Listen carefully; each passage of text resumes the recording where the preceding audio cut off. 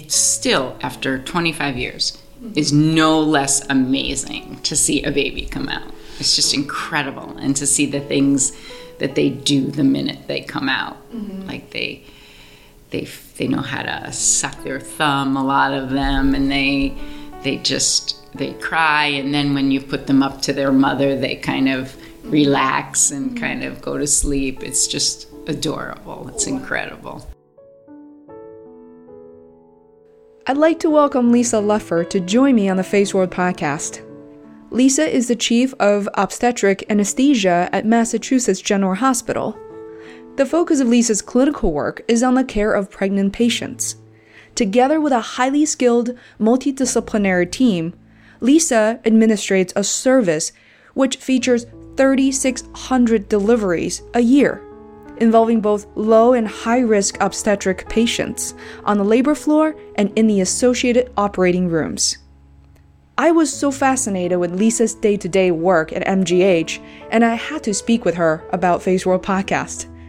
She couldn't be more supportive of my passion as a podcaster and carved out a precious hour on Sunday morning, New Year's Day, to sit down with me. I'm so thrilled to finally be able to share this interview with all of you. For those of you who are not as familiar with a day in the life of a doctor, without giving away this podcast, Lisa and someone in her position typically work 12-hour days, 6 days a week. Most days have very little planned or scheduled. Lisa has to react and respond quickly and effectively to any situation that arises throughout her day. But Lisa says, "I consider myself the luckiest person in the world." Her leadership role at MGH has 3 major components. They are patient care, administration, and research. Her day can vary a lot, but during this 1-hour interview with Lisa, our discussion involved some of these questions I'd always wanted to ask her. For example, on patient care. With nearly 100 newborns a day, what is it like for Lisa to witness the birth of so many new lives? How has it changed for her over the course of 25 years? Also, as a mother of 2 boys, how does it hit Lisa when helping and relating to other women in the delivery room? How does she keep new moms comfortable not only physically, but also mentally and emotionally, and be there for them in a real way? Similar to speed dating, how does Lisa relate to her patients in a matter of 10 hours to 1 day?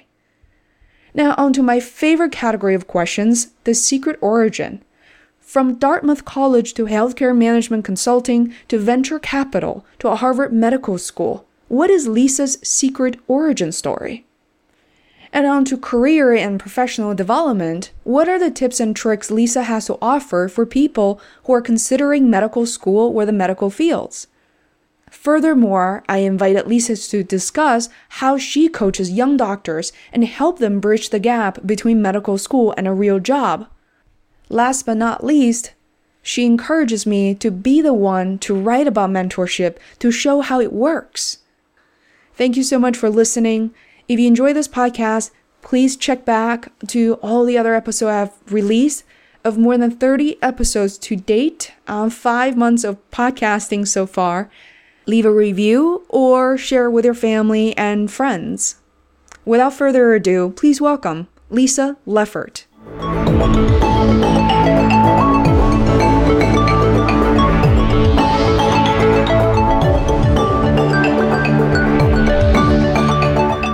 So thank you so much, Lisa, for joining the podcast. It's my pleasure. Could you give me a sense of what your day is like, typically? Sure. Well, I consider myself the luckiest person in the world because I get to do so many different things. So I guess I would say my role at the hospital has probably 3 major components, and my day can vary a lot depending on which of those components I'm focusing on or which combination of them I'm focusing on. So one is that I take care of patients, and the patients I take care of are on the labor floor. So that's where the obstetric anesthesia comes in. So it's women who are having babies, and I do the anesthesia for those women, whether they're there to have their baby or whether they're on the way to having their baby when they're pregnant and need some other things done. I also have an administrative role running that service. So when I'm doing that, it's more like I guess you'd say more like a business job in some ways. I also have other administrative roles in the department in the hospital. And so again, those are more like meetings and planning programs and hiring people and HR things, because those administrative roles are very varied. So some of my day could be spent doing that. And then the third component is research, not kind of research in the most traditional sense. I don't sit in a laboratory, but I look at patient data and I try to answer questions about pregnant women, particularly what makes pregnant women very sick, the few things that are responsible for when pregnant women die or get very sick. So that research time would look even different. Again, I'd be working with other people. I'm not the one who does most of the analysis, but I do look at the data once it's analyzed and talk to other people and write the papers and write talks and stuff like that. So patient care, what we call academic work, and administrative work. And every day is different. It may be all one, it may be a combination of another, and even from week to week, it's different. Because I don't see patients the same day every week. And sometimes it's overnight. So very varied. So that's why I feel like I'm so incredibly lucky, both because I love the components and also because it's so varied. I have questions possibly related to each one of these three practices or areas. One of the stats I found out online yesterday, trying to do as much research as possible, is I read the number approximately 3,400 deliveries a year. And roughly that's nearly 100 per day. And I couldn't even imagine. When I read the stats in my mind, I thought about one day I come home and tell my mom and say, I saw 5 babies being born today. And that's just unimaginable. Yeah. What is it like to witness so many births? And it's incredible. It's incredible. It never gets old and boring. I see more actual births by cesarean delivery only because we are part of the whole process of having vaginal births, but we're not necessarily in there the moment of the delivery. For the cesarean deliveries, we are there the whole time. So just by virtue of that, I see more of that kind of birth, but it doesn't matter. It's birth, and it's still, after 25 years, is no less amazing to see a baby come out. It's just incredible, and to see the things that they do the minute they come out. Like they know how to suck their thumb, a lot of them, and they cry, and then when you put them up to their mother, they kind of relax and kind of go to sleep. It's just adorable. It's incredible.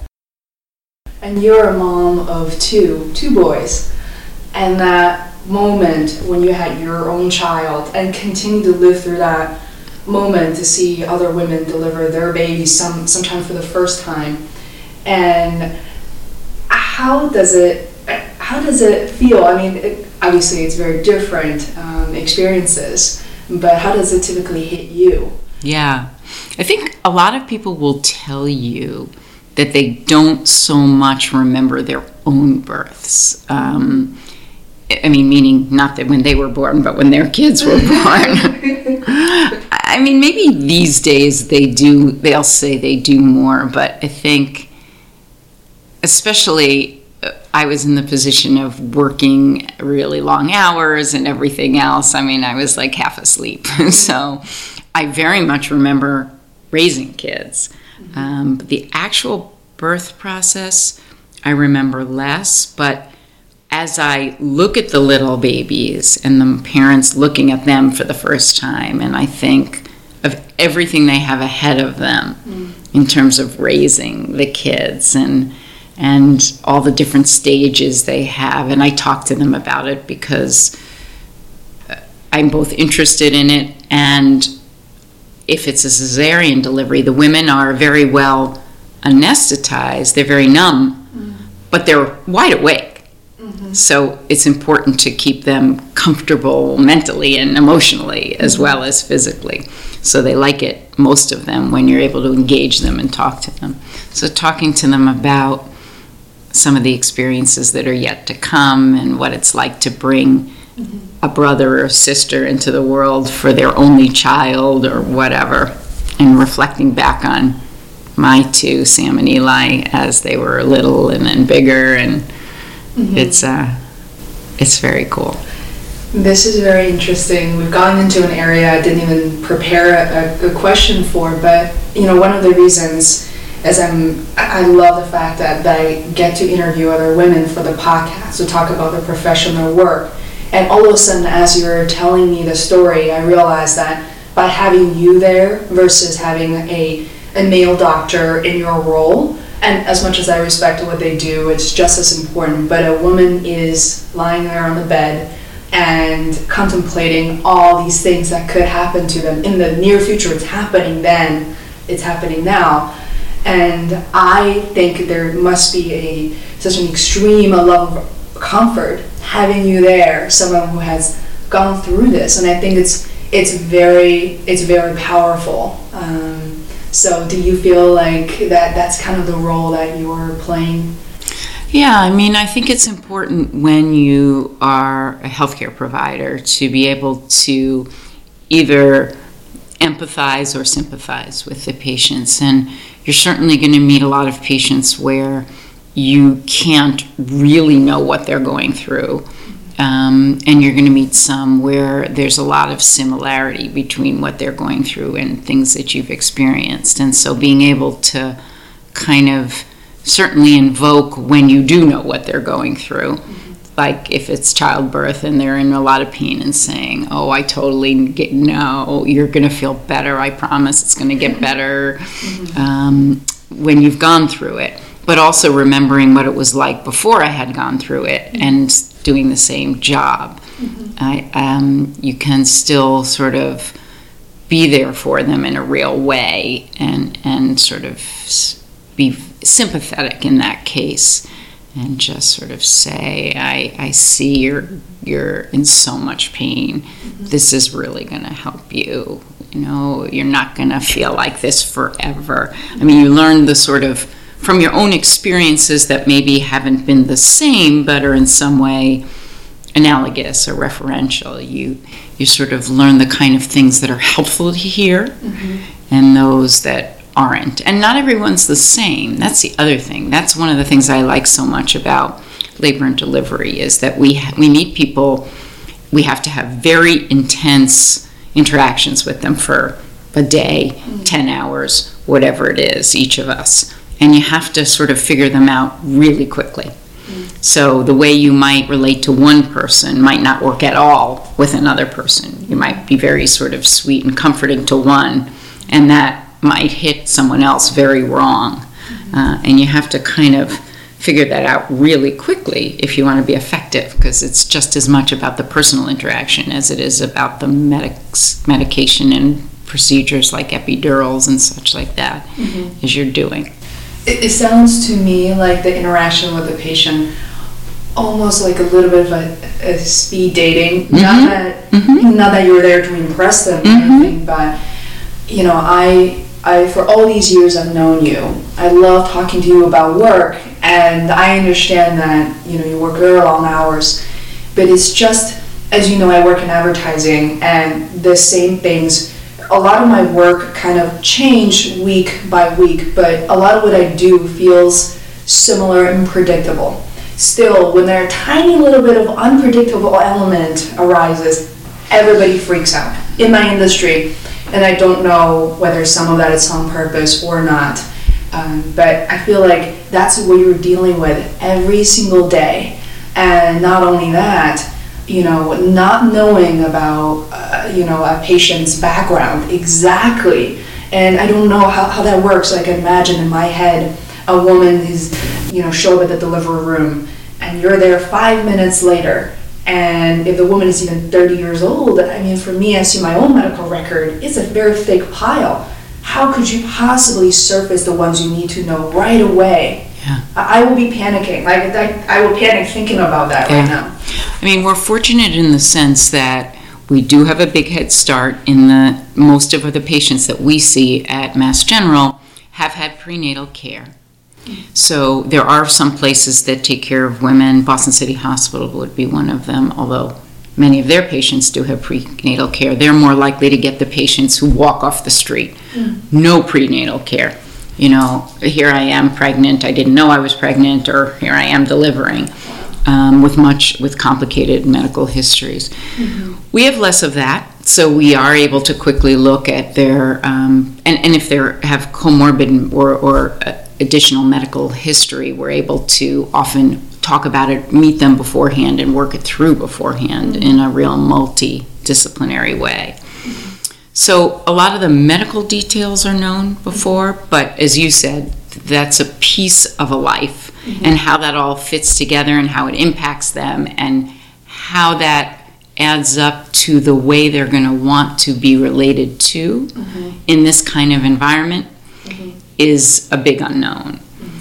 Also, the kind of medicine we're going to need to practice in any given day is a big question mark for us, because we do everything from a simple, straightforward epidural for labor to helping to resuscitate a woman who's having a terrible, life-threatening bleed, and which, of course, in general is many, many times more rare. But we do collect patients who are high risk for one reason or another. So it's more common, those kinds of what we call higher acuity or more serious medical things are much more common in our service than they are in some other services, because people refer patients to us who are likely to have those things. So when I walk in the door tomorrow morning at 7 a.m. and I leave tomorrow, it'll be at 5. Anything could happen in that period of time. I could spend most of my time in relatively straightforward, where the interactions are the most challenging thing. I could spend my time in more life and death and crisis situations and everything in between. And even moment to moment, very little of it is scheduled. In most of anesthesia, you're running with an operating room schedule for general kinds of cases like hip replacements and knee surgeries and whatever, and you're assigned to accompany a surgeon and do your work in partnership with the surgeon. So at least the day before, you know what those cases are, and you do those cases. Every once in a while, something shifts. When you do anesthesia on a labor floor, there are a few scheduled cesarean deliveries, but the vast majority of what happens is unexpected at that time and place, and the actual course of events is not predetermined. So it's pretty cool. Yeah, it's very amazing. Whenever I feel like I look at my own schedule again from 9 to 5, 9 to 6, everything is planned out. And sometimes people would freak out if somebody drops a meeting just 2 hours in advance. It's like, come on, how could you do this, right? And I think, to respect your time, I'm also very interested in learning about research, and I know you coach a lot of interns, and but I want to kind of pause on part one, and I've heard some of the moments that are really worth cherishing for as well. Like, what are some of the moments when the mother sees her baby for the first time? Would someone give you a cell phone and say, you were that person in that room, could you take a picture for us? I have pictures on my cell phone. I've seen, big tough guys move to tears. It's incredible the way, the vast majority of people are just transformed in that moment, and to be there and to be part of that or witness to that or as even making a record of that, taking the picture for them is just incredible. It's such a personal touch to this. It never gets old. I feel like your work has so much life to it, and it doesn't feel transactional at all. And I love that aspect. And I was so excited about this episode because I feel like people who are doing their everyday type of work, programming, consulting, advertising, really don't get to witness or imagine on what your line of work is like, and it's so rewarding for a reason. And thank you for painting that picture. You're welcome. I mean, obviously everything has its mundane aspects, but it's very hard to not appreciate the gift you're being given in this kind of circumstance.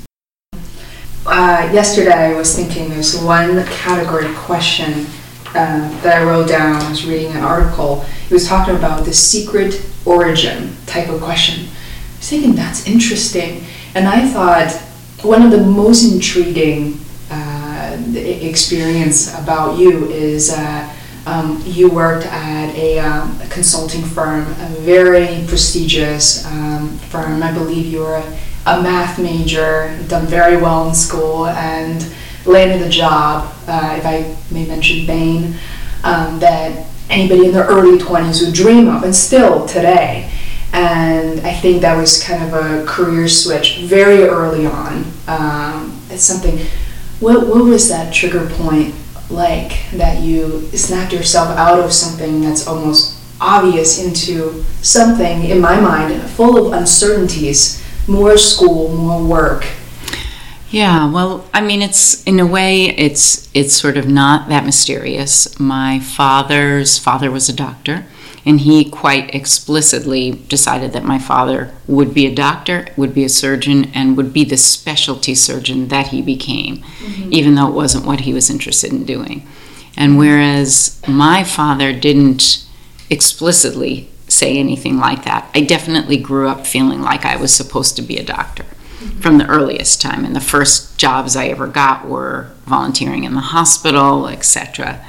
So when I went to college, I was what I called a closet pre-med. I didn't major in science, and I took the bare minimum of courses, and I planned to take the entrance exam, the MCATs, when I graduated.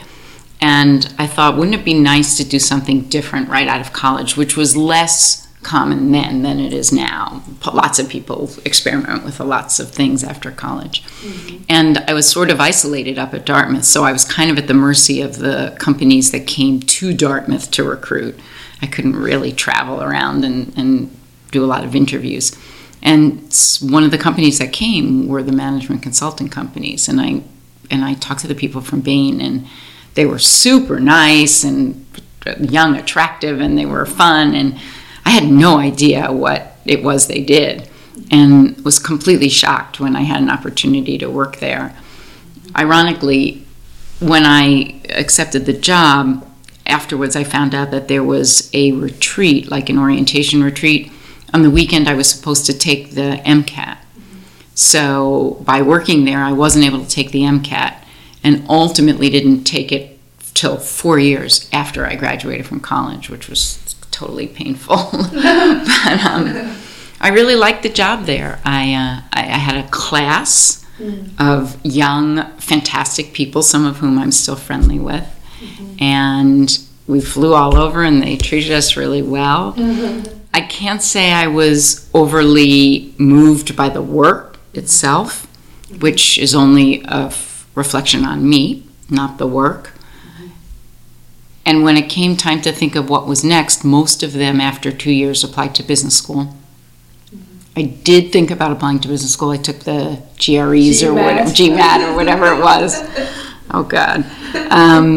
But I thought maybe I should work in another job within business to try to sort it out. And someone there helped me get a job in venture capital.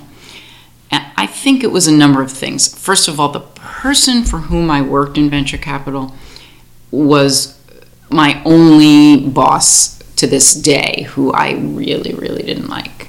He was just really mean, and particularly mean to women. And I have despite all the different very male-oriented fields that I've been in.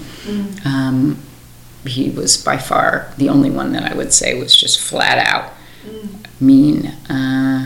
So I think it was partly that, partly the fact that he was interested in healthcare investments, but obviously didn't care about patients. It was just more a way to make money, that actually pushed me more toward medical school. At the time, I wanted to try to do both medical school and business school, but 25 years ago, it was highly discouraged. I tried. Once I got accepted to medical school, I actually approached them about doing a combined degree, but no one was interested in letting you do that. I mean, they weren't going to stop you from doing sequential degrees. And my original plan was actually to do medical school, but not necessarily take care of patients, try to go into medical administration.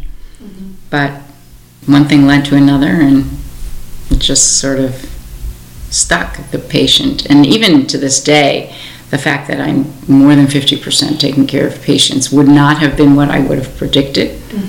But I just really liked the healthcare side more than the business side of healthcare. Makes sense to me. I know this is not my domain of expertise, but it makes total sense.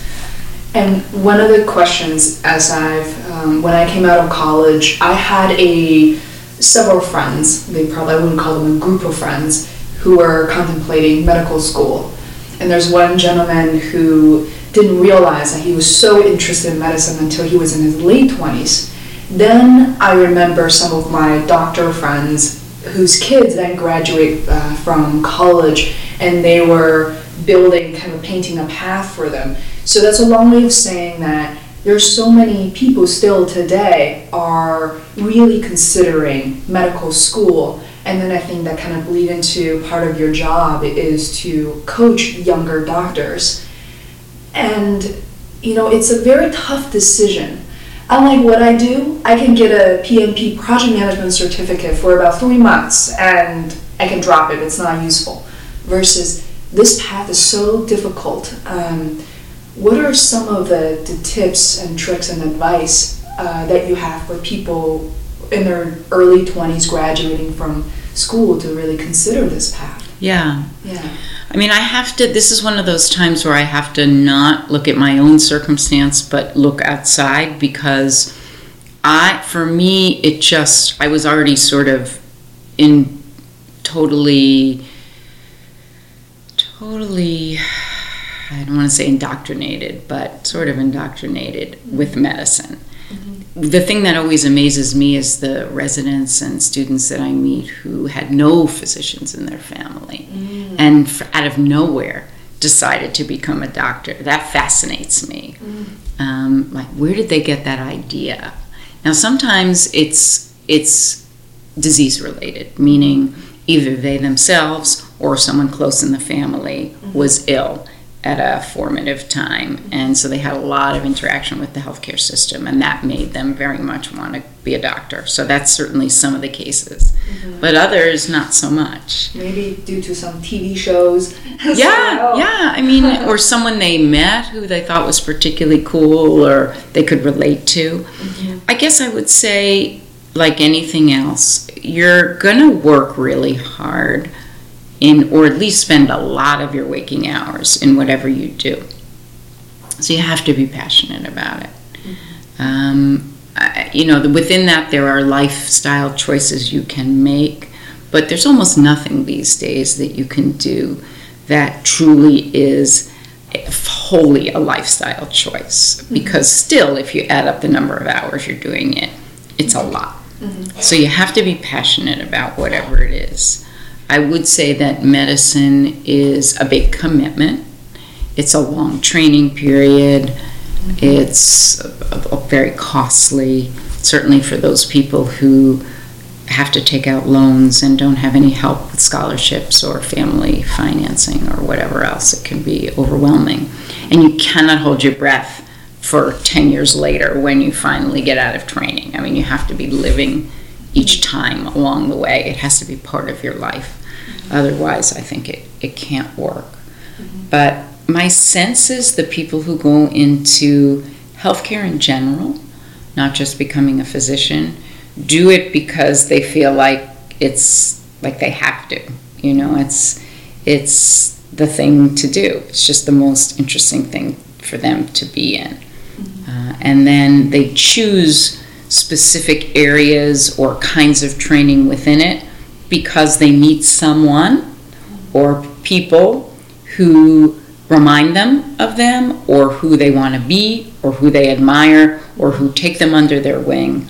And that's almost always the way it happens. You know, some mentor, it doesn't even have to be a long-term mentor, it can be even a single interaction. I mean, the way I got into anesthesia, a little bit my father, who was a surgeon, mentioned it, but I told you I wasn't even sure I was going to actually be a clinician, but I did decide ultimately, all right, I need to do something to at least get a little bit of training so I can practice medicine if I want to. And I went through all of my rotations that you do in the hospital, and they were all interesting, but I didn't really feel like any of them I couldn't really see me in any of them. And then I took an anesthesia elective because my father suggested it. And you don't hear a lot about anesthesia in medical school. And I met a woman who was just visiting the Mass General from Australia. So the fact that she would be so instrumental. Her husband was doing a fellowship from Australia and at the Mass General, and she just came along and was there for a year as a young faculty member. But she was the first person who I met, and I thought, I want to be her. And that was it. It wasn't even so much the subject matter of anesthesia, and I certainly wasn't thinking of obstetric anesthesia at the time. It was just her. I thought, oh, yeah, I want to be her. You know? And there it was. That was one of the life-defining moments of knowing what you want to do. It can be quite magical. And for me, that moment was, excuse me, being a 15, 16-year-old in Beijing and watching American Canadians play ice hockey against each other. And I thought, that's my life calling. Obviously, that led to playing hockey in high school and in college, but pretty much stopped there, knowing that, you know, I'm 5'4" and 120 pounds, probably wouldn't last too long. But it led you other places. Yeah, exactly. Other opportunities, meeting interesting people, and still be able to talk about it today. One of the things I think leading to, I think it's called faculty development or I'm trying to really practice my English terms here. People were like, your English is good enough for the podcast, until last night when I was preparing for That's this. it, faculty development. As you know, I am uber passionate about internships and coaching young people, even as early as middle school and high school. I love it, and I would do it for free, and I did it at Sapient. I'm still doing it at Arnold, and every waking moment, just thinking about it, makes me feel very special, very significant. But based on my experience, to be quite honest, it's never been an area that the company necessarily focused on all that much. And, to be honest, and also when it comes to promotion, that's not something that was ever talked about. Right. In one case, it was my boss's boss who wrote me a letter to tell me how great, head of North America, tell me how great it was. But that was the end of the story. That didn't stop me. And I know that's something that I hear everybody talk about. That's what you do, and I wonder, what do you do, and what is... It's such I so understand what you're saying. So I did faculty development for 15 years before anyone noticed. And the way I got even a pseudo title, which was not this title, under my last chair, was because they were going to undergo a review. Specifically what that meant was that some other chairs, national chairs, were going to come in and sort of do an assessment of the department.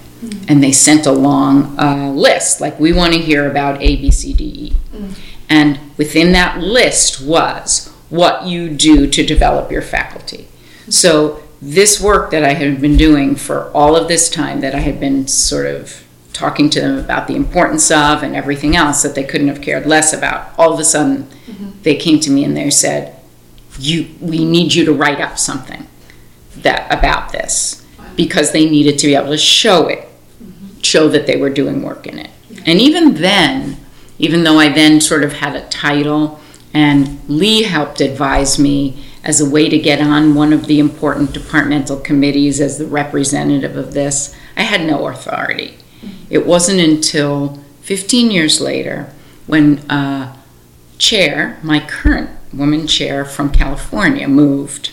And she was very passionate about faculty development. She was doing it in a much more usual setting, which was she was vice chair of faculty development of research at University of Southern California, San Francisco, UCSF. And that is a more traditional path, because research is, at least in a formal sense, you always have a research mentor. So there's always career development that's supposed to be happening. And there are grants where you have a mentor and grants where you're the mentor of, and it's a very formal process.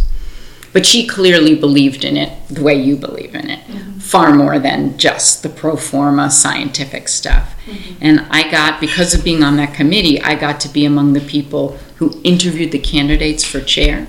And when I met her, we began to talk about this. And we haven't stopped talking about it since. And she actually elevated the position to a vice chair.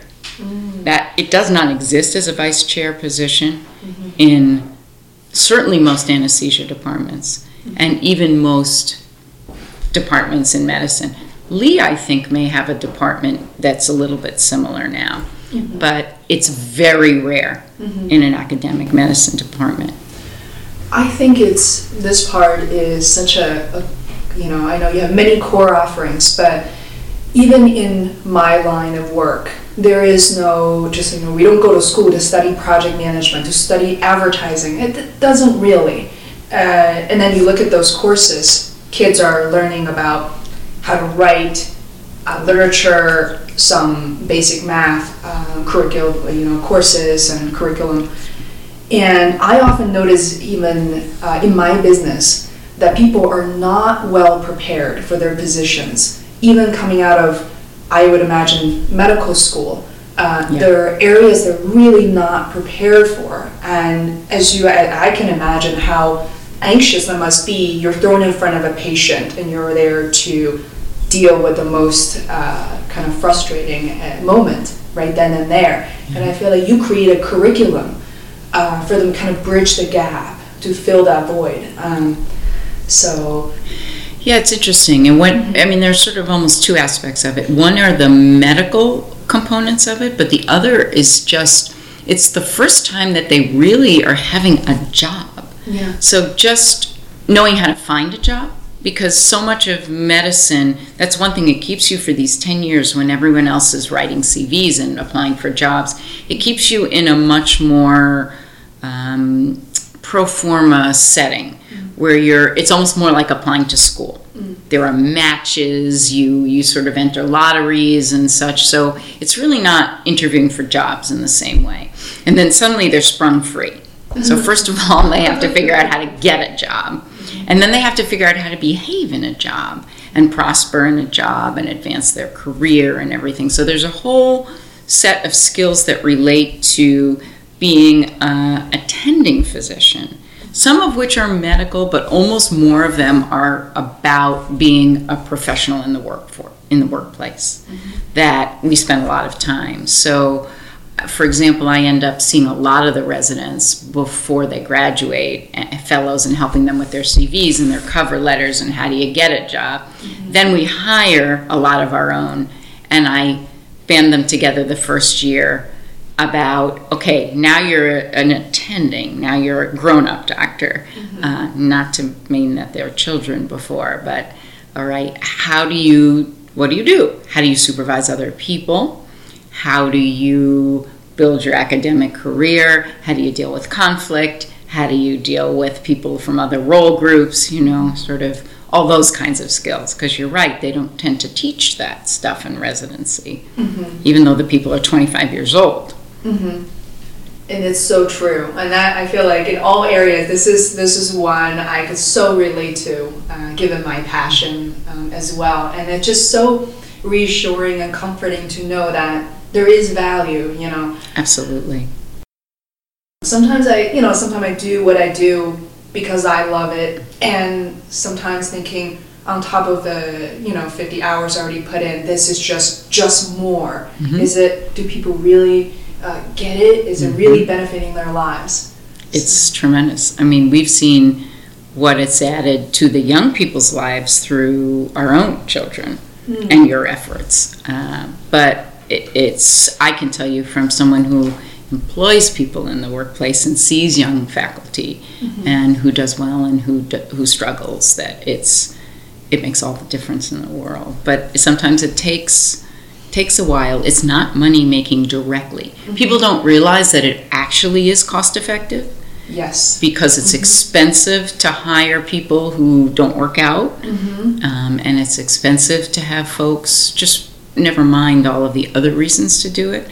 It's expensive to have folks who, for whatever reason, struggle or aren't productive. So people really should tie the two together. And that's maybe sort of a hint I would give, which is in this era of efficiency, retention is very cost effective. Getting the right people in the door and then retaining them for the period of time that it makes sense to retain them is extremely increases productivity and cost effectiveness. So this is a very important part of that. Never mind that it's the right thing to do and it's tremendously satisfying and it's wonderful for the people being mentored. I completely agree. I feel like there are articles, but not enough written, in my opinion, about retention. When you look at a typical advertising model, agency model, 70% of the resources, labor fee, everything, goes towards new business that you may or may not get. And 30% of your existing resource serving existing businesses. And when I conducted this, what I call a digital learning workshop at my current company, Arnold, it's just a forum. Initially, a lot of me talking, then I try to beg people, talk to people, could you share your knowledge and yours? And now it becomes this a forum for people from different departments that you never even heard of to come contribute the content.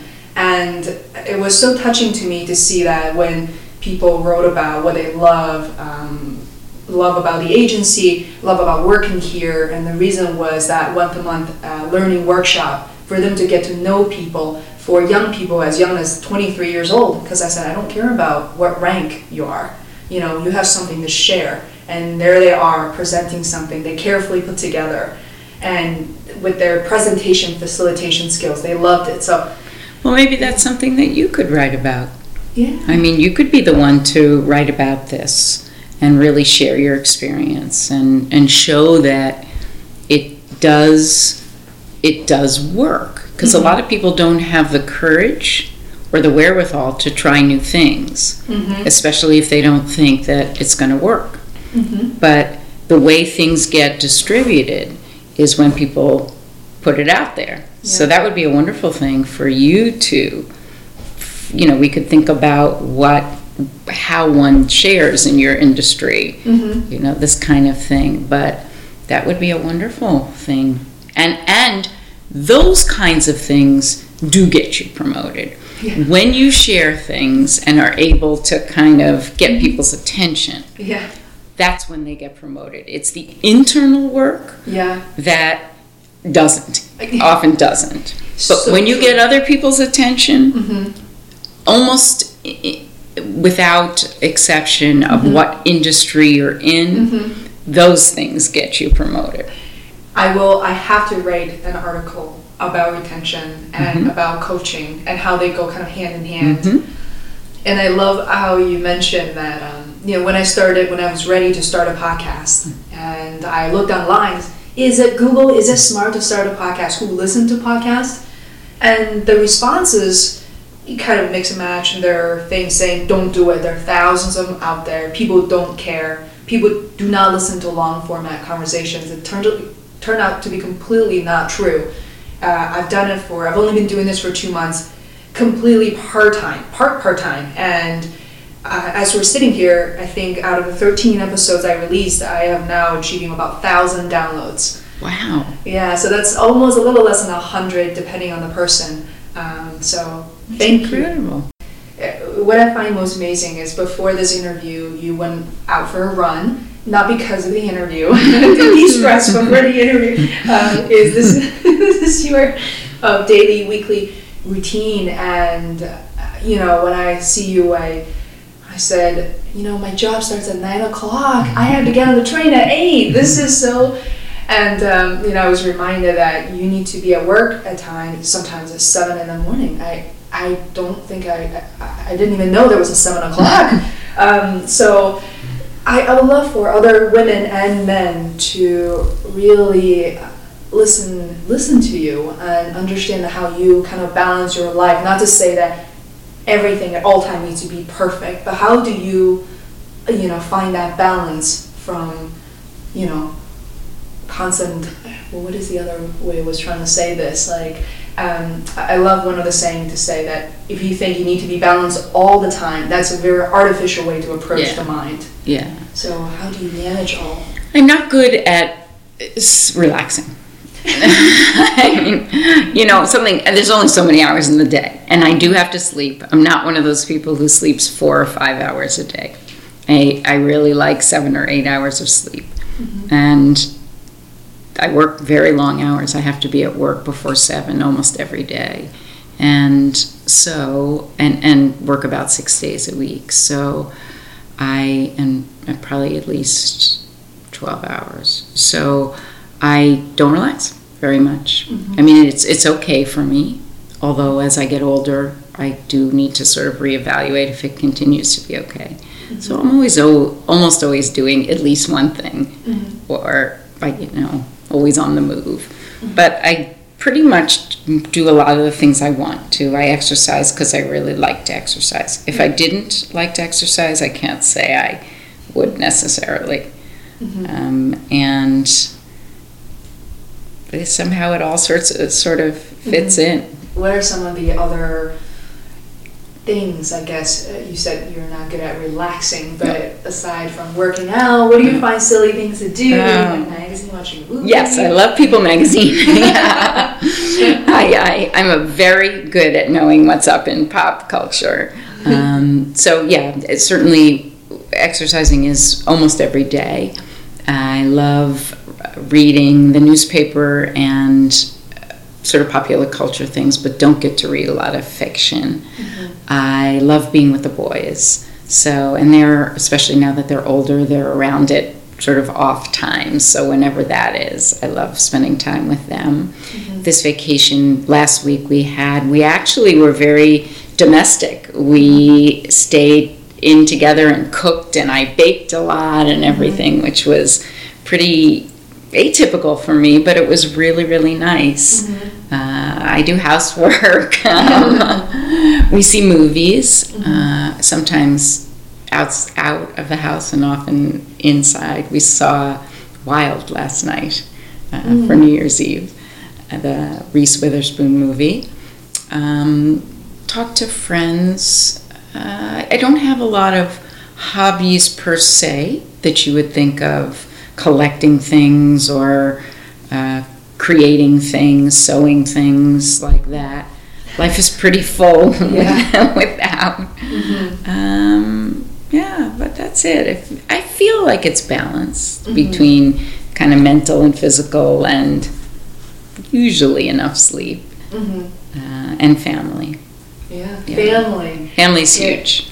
Huge. Yeah, I'm part of your culture as well. Yeah. And I adore both of the boys. Mm-hmm. And I could talk about them all day long, which is not something I'm going to do. I guess my last question, I think, it's not to overlook being a woman, a working woman, in a very demanding job that I cannot imagine. And I can't say that I know what it is like now after the interview. I don't. I cannot imagine myself kind of managing that for you for the past 25 years and raising two gentlemen now, and they are absolutely incredible. What are some of your advices for working mothers who at times, I mean, I hope to become a mom too, and how do you balance that? What are some of your advice for them?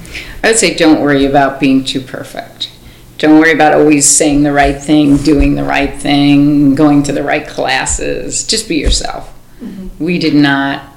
We laugh about it now. We did not worry about every single thing that came out of our mouths and whether we were using the right parenting techniques. We didn't read parenting books ever.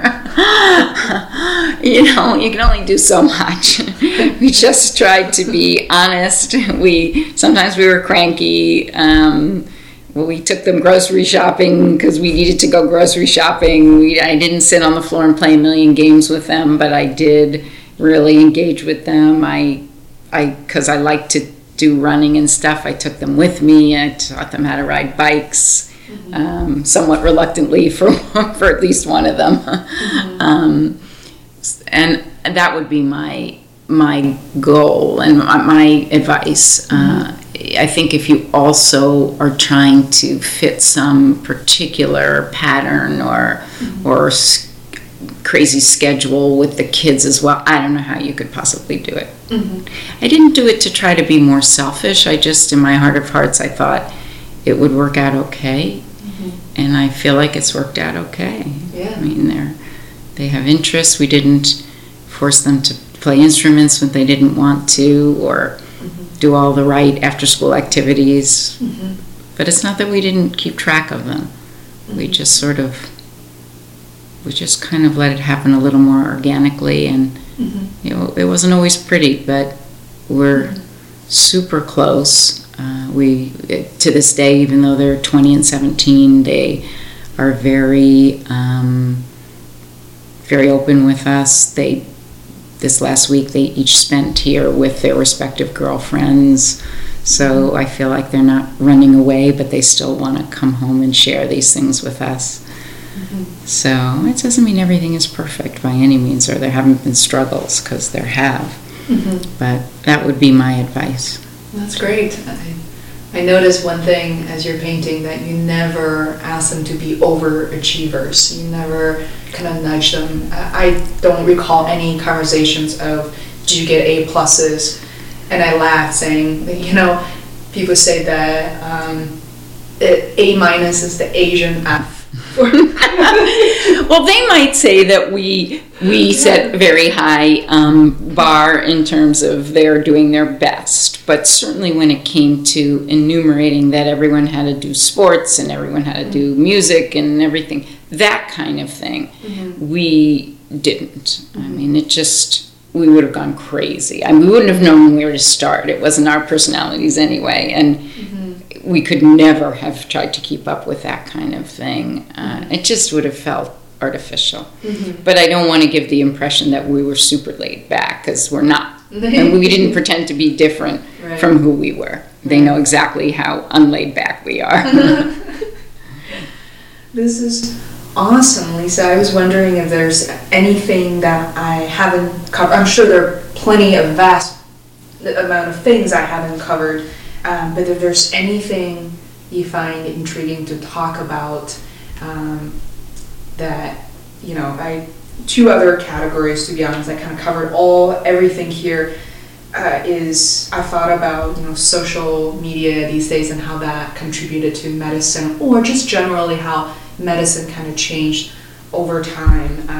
But those are basically the things we kind of vaguely talked about. Yeah, I mean, I think I have probably more to say on the things that we have talked about. Mm-hmm. Social media and medicine, I'm not a good person to talk about. Lee is. Yeah, save it for him. Yeah. And medicine changing over time, actually, he could also talk about. It is changing over time, very much so. And I try to be a part of it in some administrative ways, because I think it's a good way to be proactive and not be cranky that things aren't the way they used to be. Mm-hmm. But again, I think he'll be a good person to talk about it. I think in some ways things have improved. In other ways, we've sort of lost sight of some things, like just the ability for the patient to feel taken care of, as opposed to split up between 9 million different little specialists and everything. So interesting. But, there's no point in just criticizing, and there's certainly no point in looking back to the glory days, which were never as glorious as you make them out to be. Right? It's like 1800 was perfect. No, it wasn't. I know, that's such a fallacy. Yeah. So I think it's important it's part of the reason why I do administration even now, after all these years where I feel like I've kind of done enough administration, is if you continue to try to be part of the solution or setting up systems for the future, then you move forward and you try to impact moving forward rather than just being a sort of sideline commentator.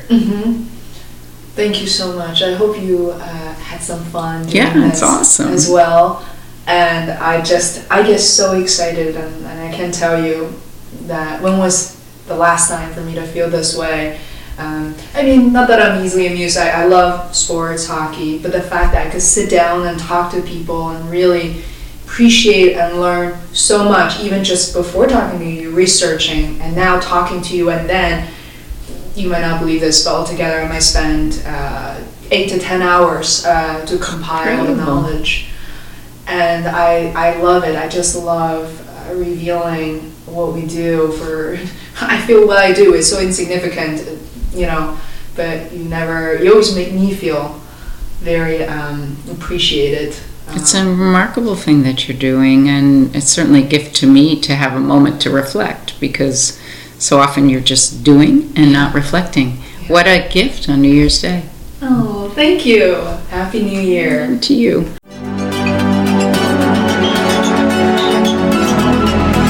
To listen to more episodes of the Face World podcast, please subscribe on iTunes or visit faceworld.com. That is FEISWORLD,